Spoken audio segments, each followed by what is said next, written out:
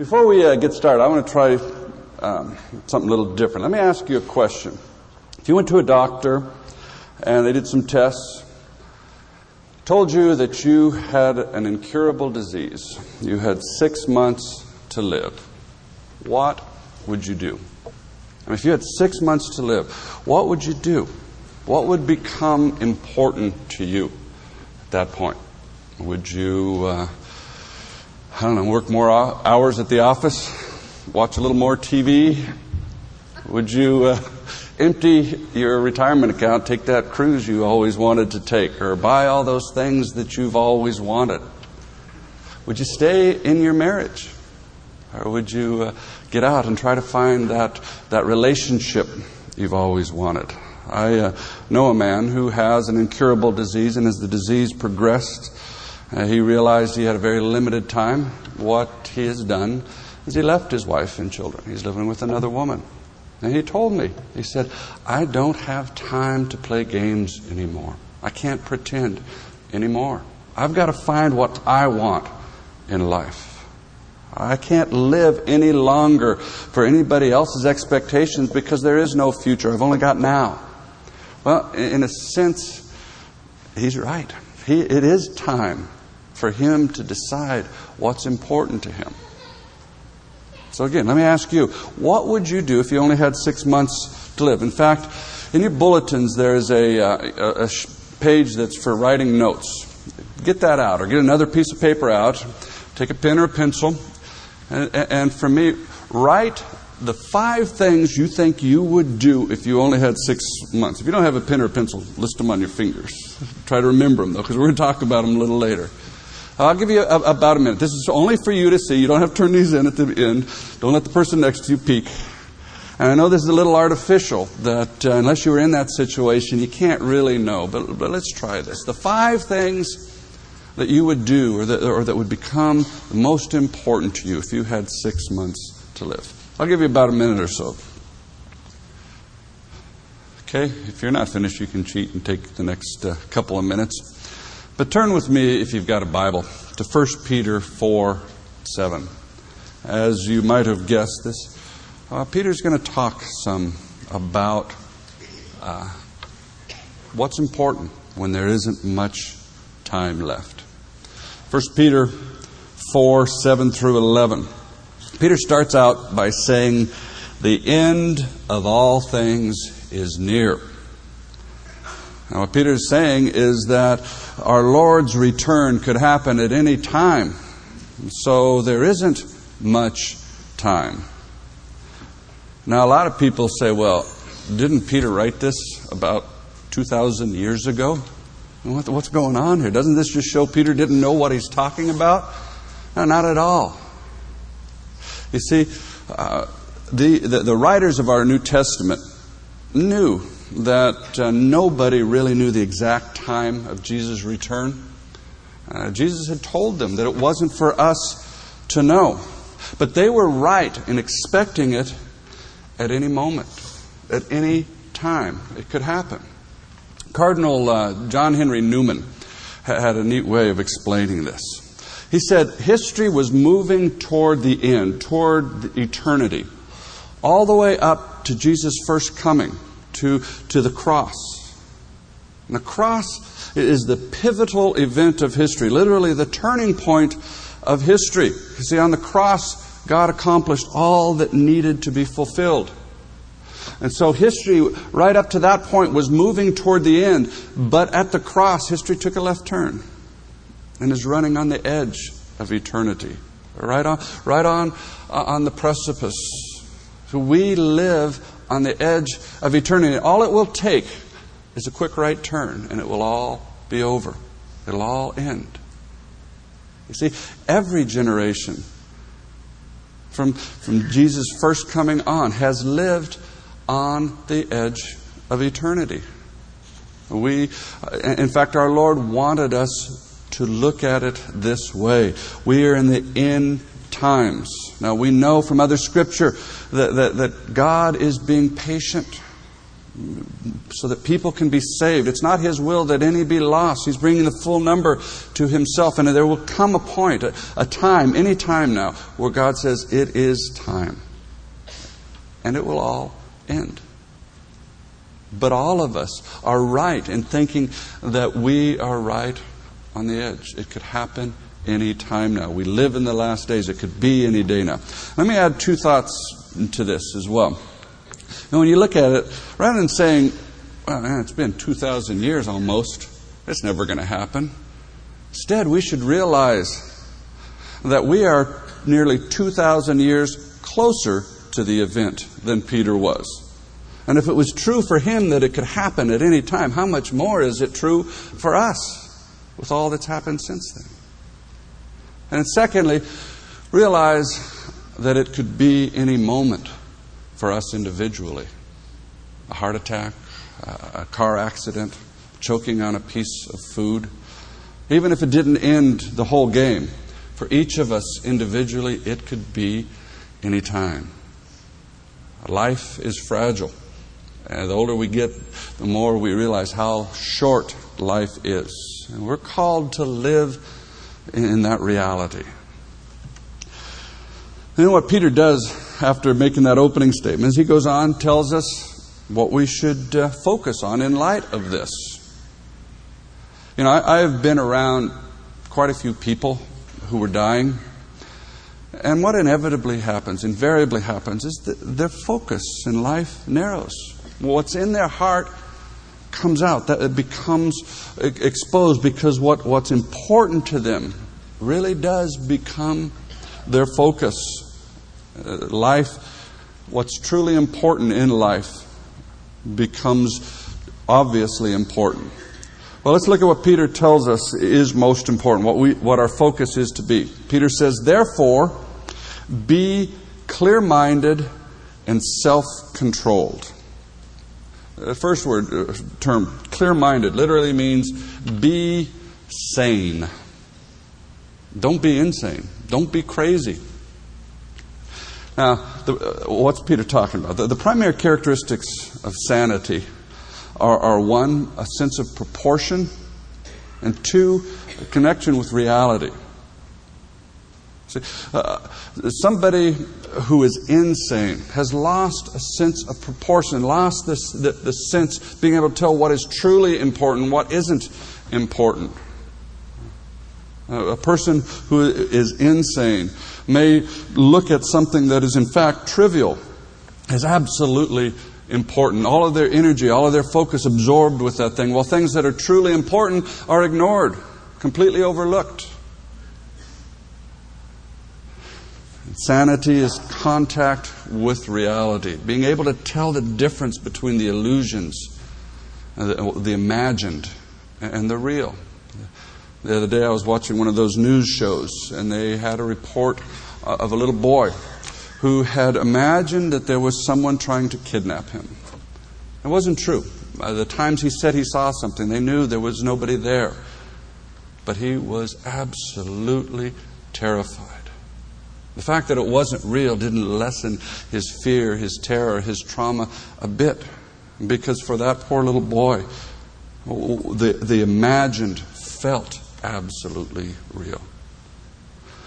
So for us to remain sane is to keep a clear sense of proportion. What's important and what can be ignored. And to keep a close contact with reality. What's illusion, what's imaginary, and what's real. See, and this applies to our lives. What our lives are about, the purpose for our life, what our energies should be applied to. We end up spending so much time on things that aren't important, so much energy on things that don't matter, while we ignore terribly important issues.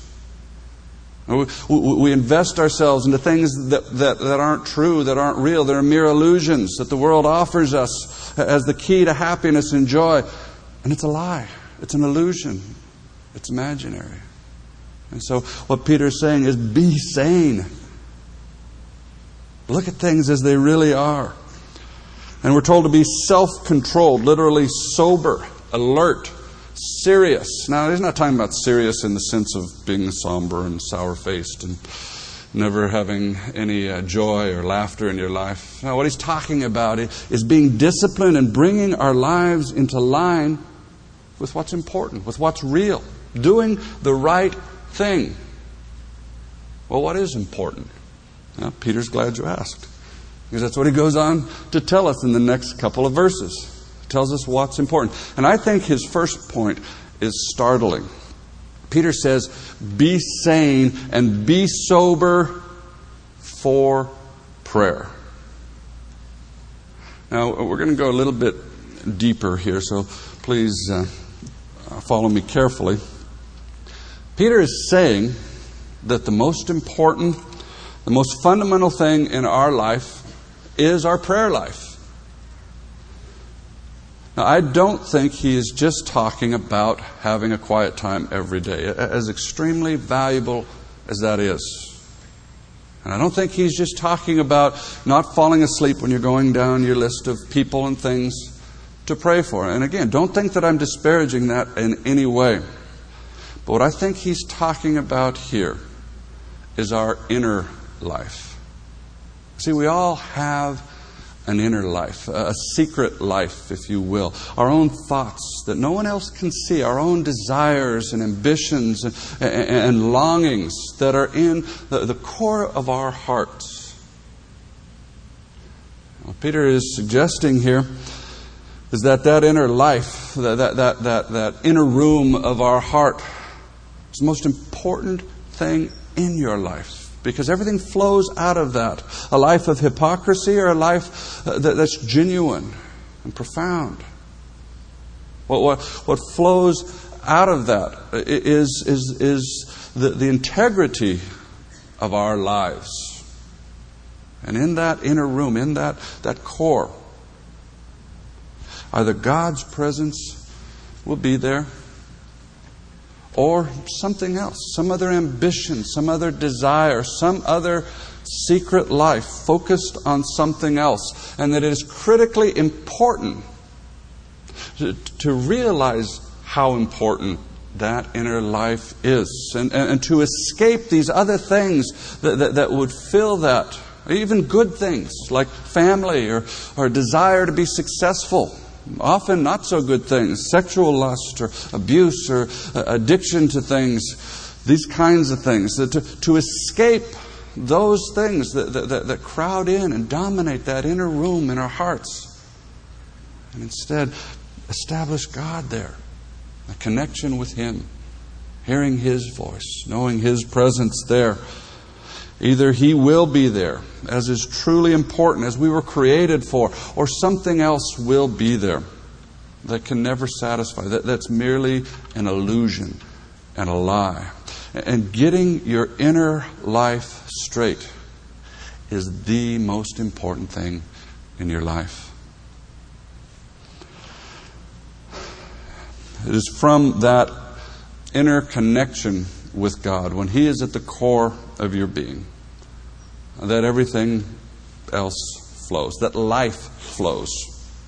As we walk with Him, just laying before Him our needs, our desires, our feelings, bringing to Him our concern for other people, laying before Him our sins, our failures, our lusts, our frustrations, walking with Him, talking with Him, just as we live our everyday lives. It's from this that everything flows.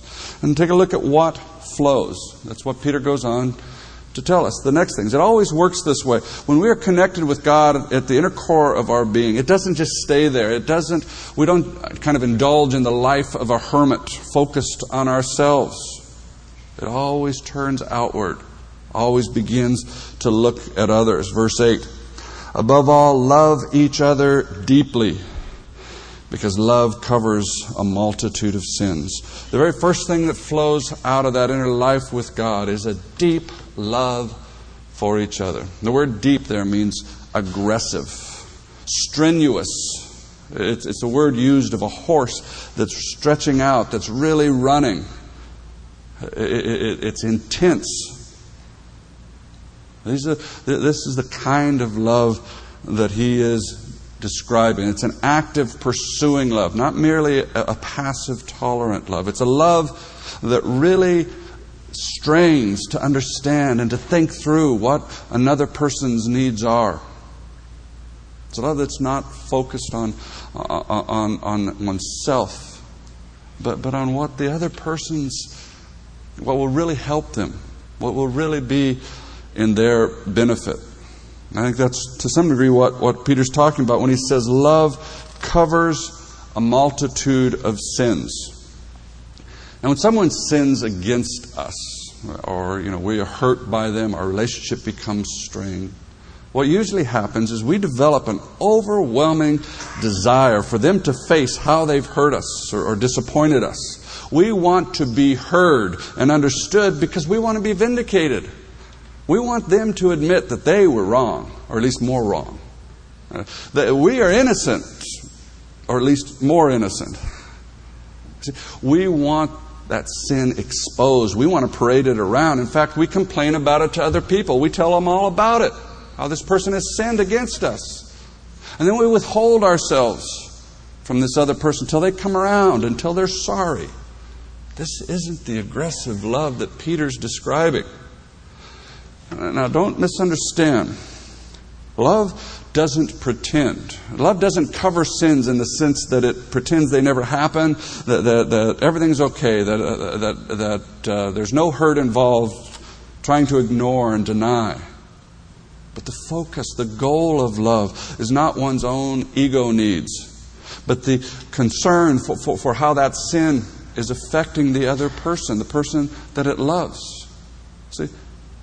It's a love that's honest. Honest with our own feelings and our own needs, our own hurt. It doesn't deny or minimize. But it's also a love that protects. It protects in the sense that it doesn't expose the sin to other people. It goes privately to that person to talk about it. And it's a love that's not put off by the sin, but comes alongside. Again, it's a love that longs to hear, that is committed to hearing more than being heard.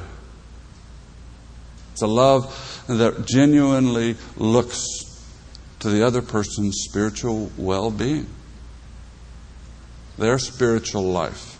It's a love that is eager, ready to admit its own fault, its own sin contributing to the problem. There will be sins. If you love people, you'll get hurt a multitude of times. But love covers that. It protects the other person, even while it addresses the sin. Well, the next thing of importance, the next priority that Peter lays before us is verse 9. Offer hospitality to one another without grumbling. Now, there's a lot that could be said about the importance of this in the culture Peter was writing to, especially when somebody back then became a Christian. They often lost their family. They lost all their social relationships. They were rejected, thrown out. And so it was critically important that the church, the body, make up for this. But in our society, we don't lose quite so much off usually. When Abdullah was up here the other day, again, I was reminded in Muslim countries how much they lose. They lose their family. They lose their friends. Sometimes they lose their freedom. And again, you see the importance. But what's the importance in our culture? Well, I'd like to apply this to us in a couple of ways. First of all, hospitality refers to inviting someone into your home to give to them some of what God has given you, to share with them physically what God's given you. And one of the things I'd like us in our society to consider, that this really is a call to hold on to our possessions a little more loosely, on the things that God has given us. You see, in Peter's day, for someone to invite somebody else into their home and share a meal with them might mean they go without a meal. They live very close to subsistence, especially those who are in the church, because many of them had lost their work as a result. It was to share from their need, not their surplus. To share what they didn't think they could share. And I think it's an injunction to us to be willing to share with each other, to give to each other, even when it doesn't feel convenient, even when it doesn't feel like we can afford it. But to give. Realize it's just things. It's just money. In spite of what the world tells us, possessions are not the key to life and joy.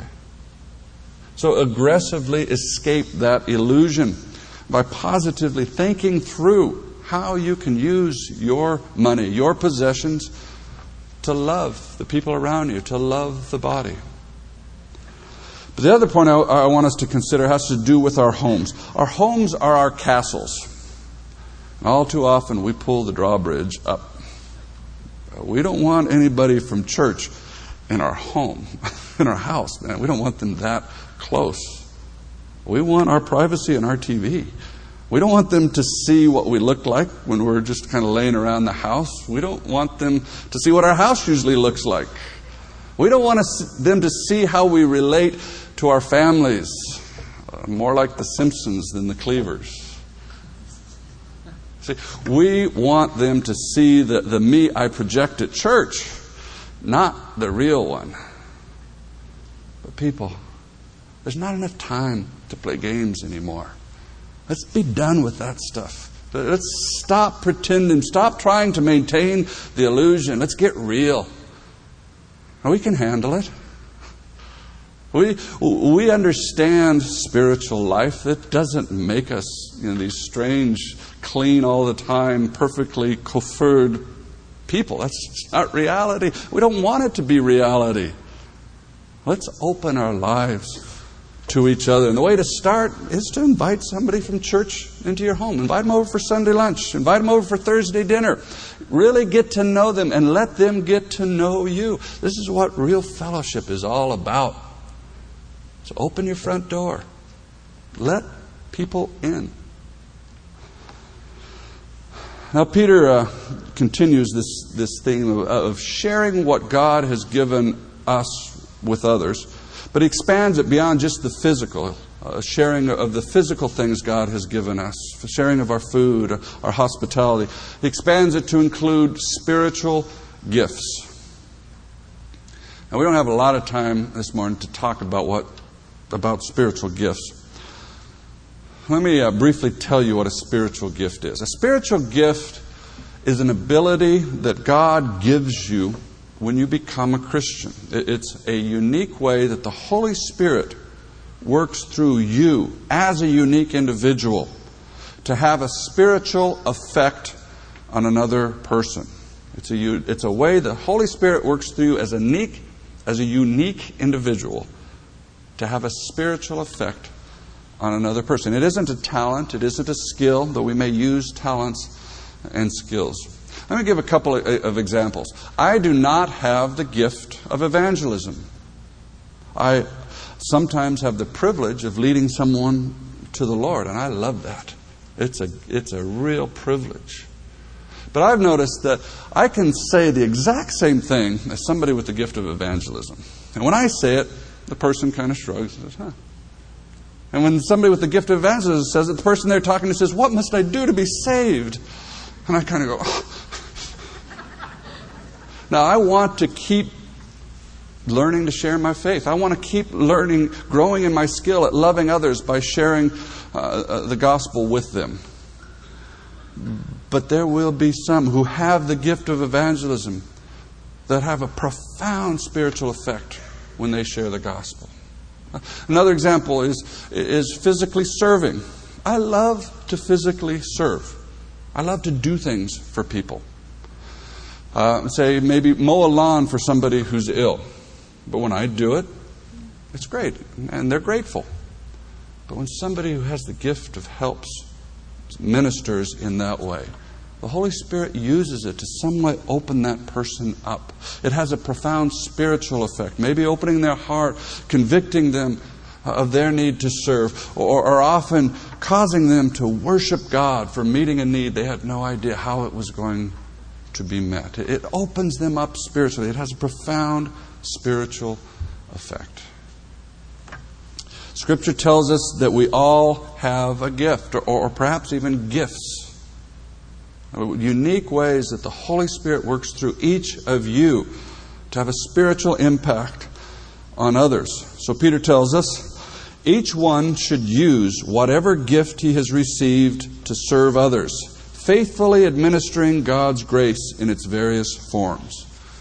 So you all have at least one gift if you're a Christian. So use it someplace in the body.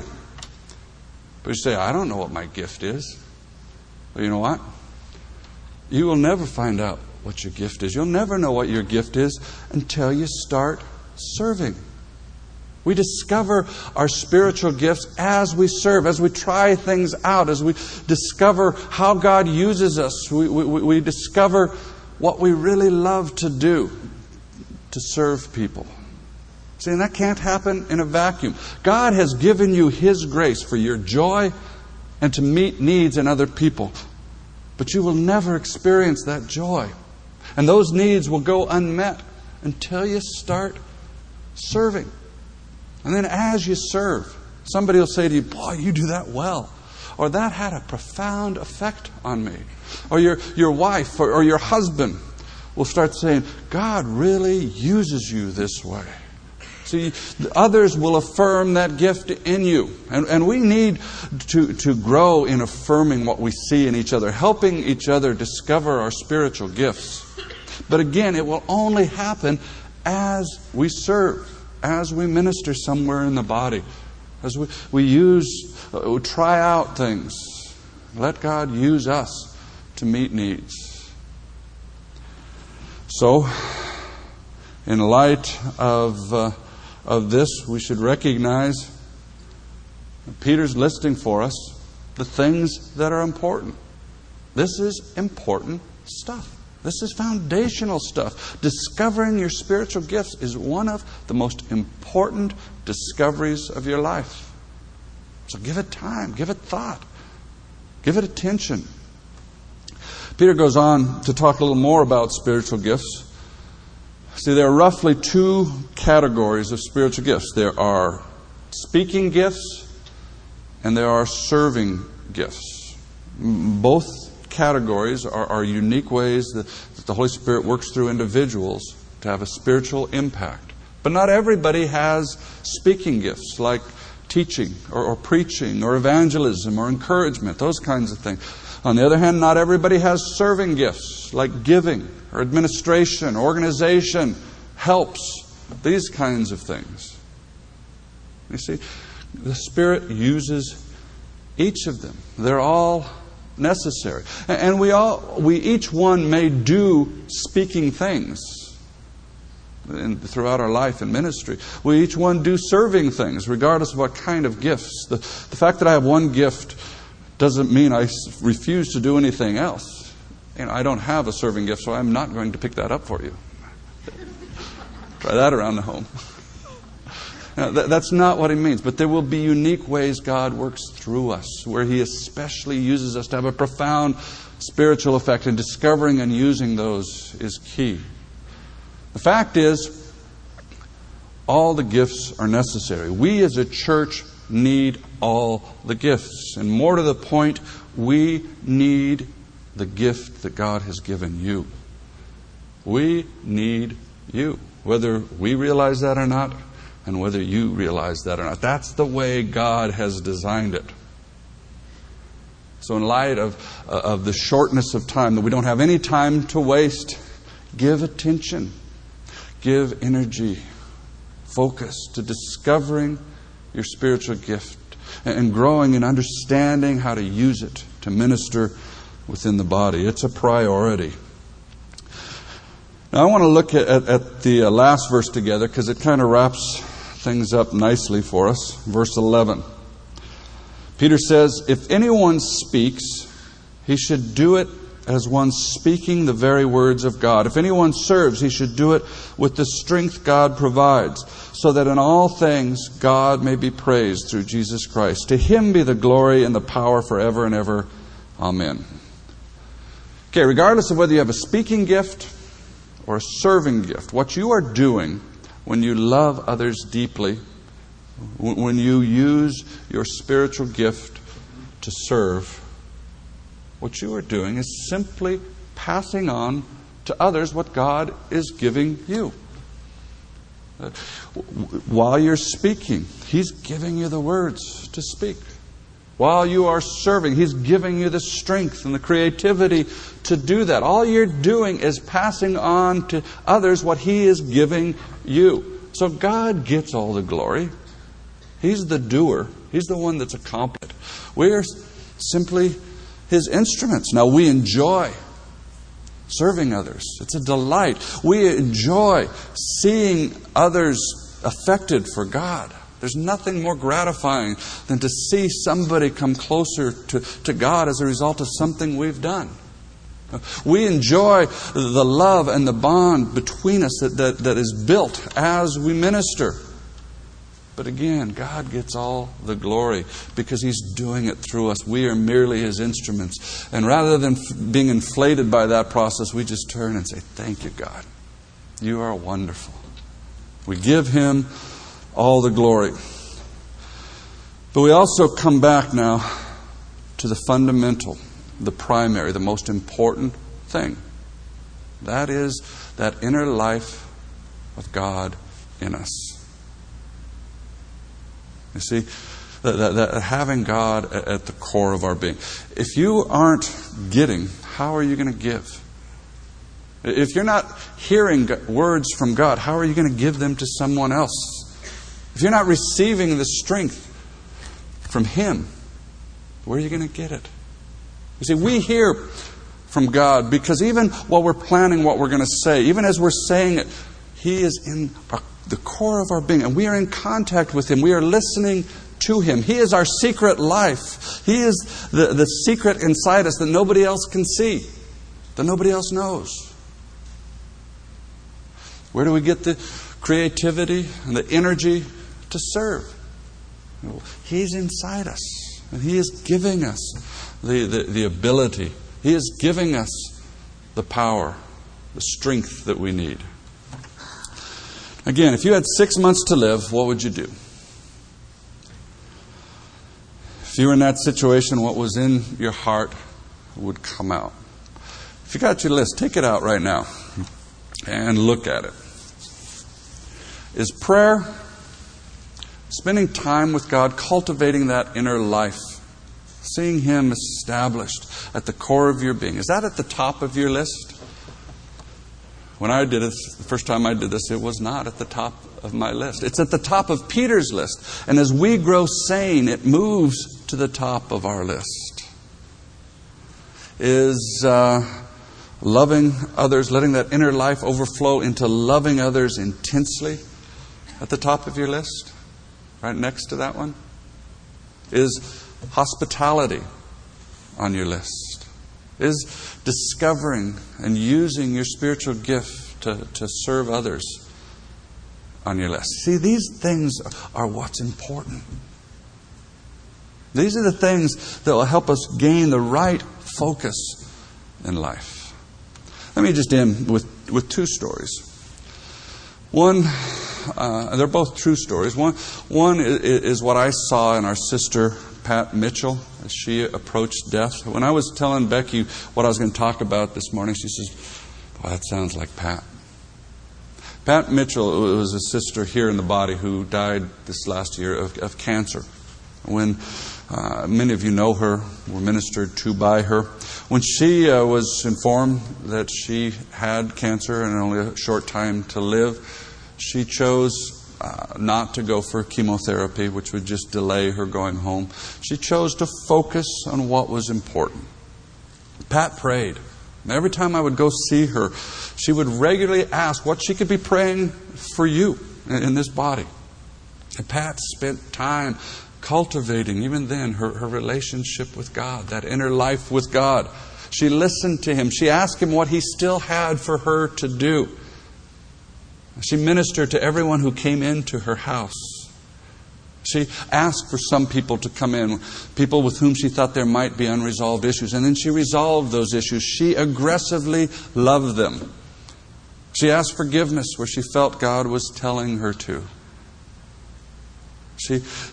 Her focus narrowed to intimacy, cultivating that communion with God and loving others.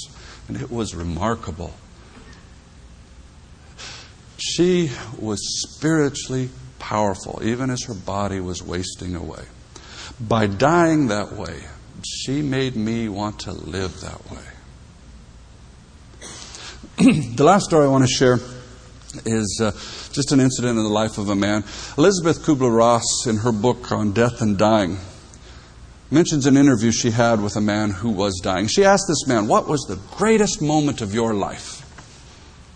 Now, this guy had been a powerful executive in a Fortune 500 company. Eventually, he had even been on the board of directors of this company. But the thing that leapt to his mind as the most important moment of his life was a time he planned to go fishing with his grandson.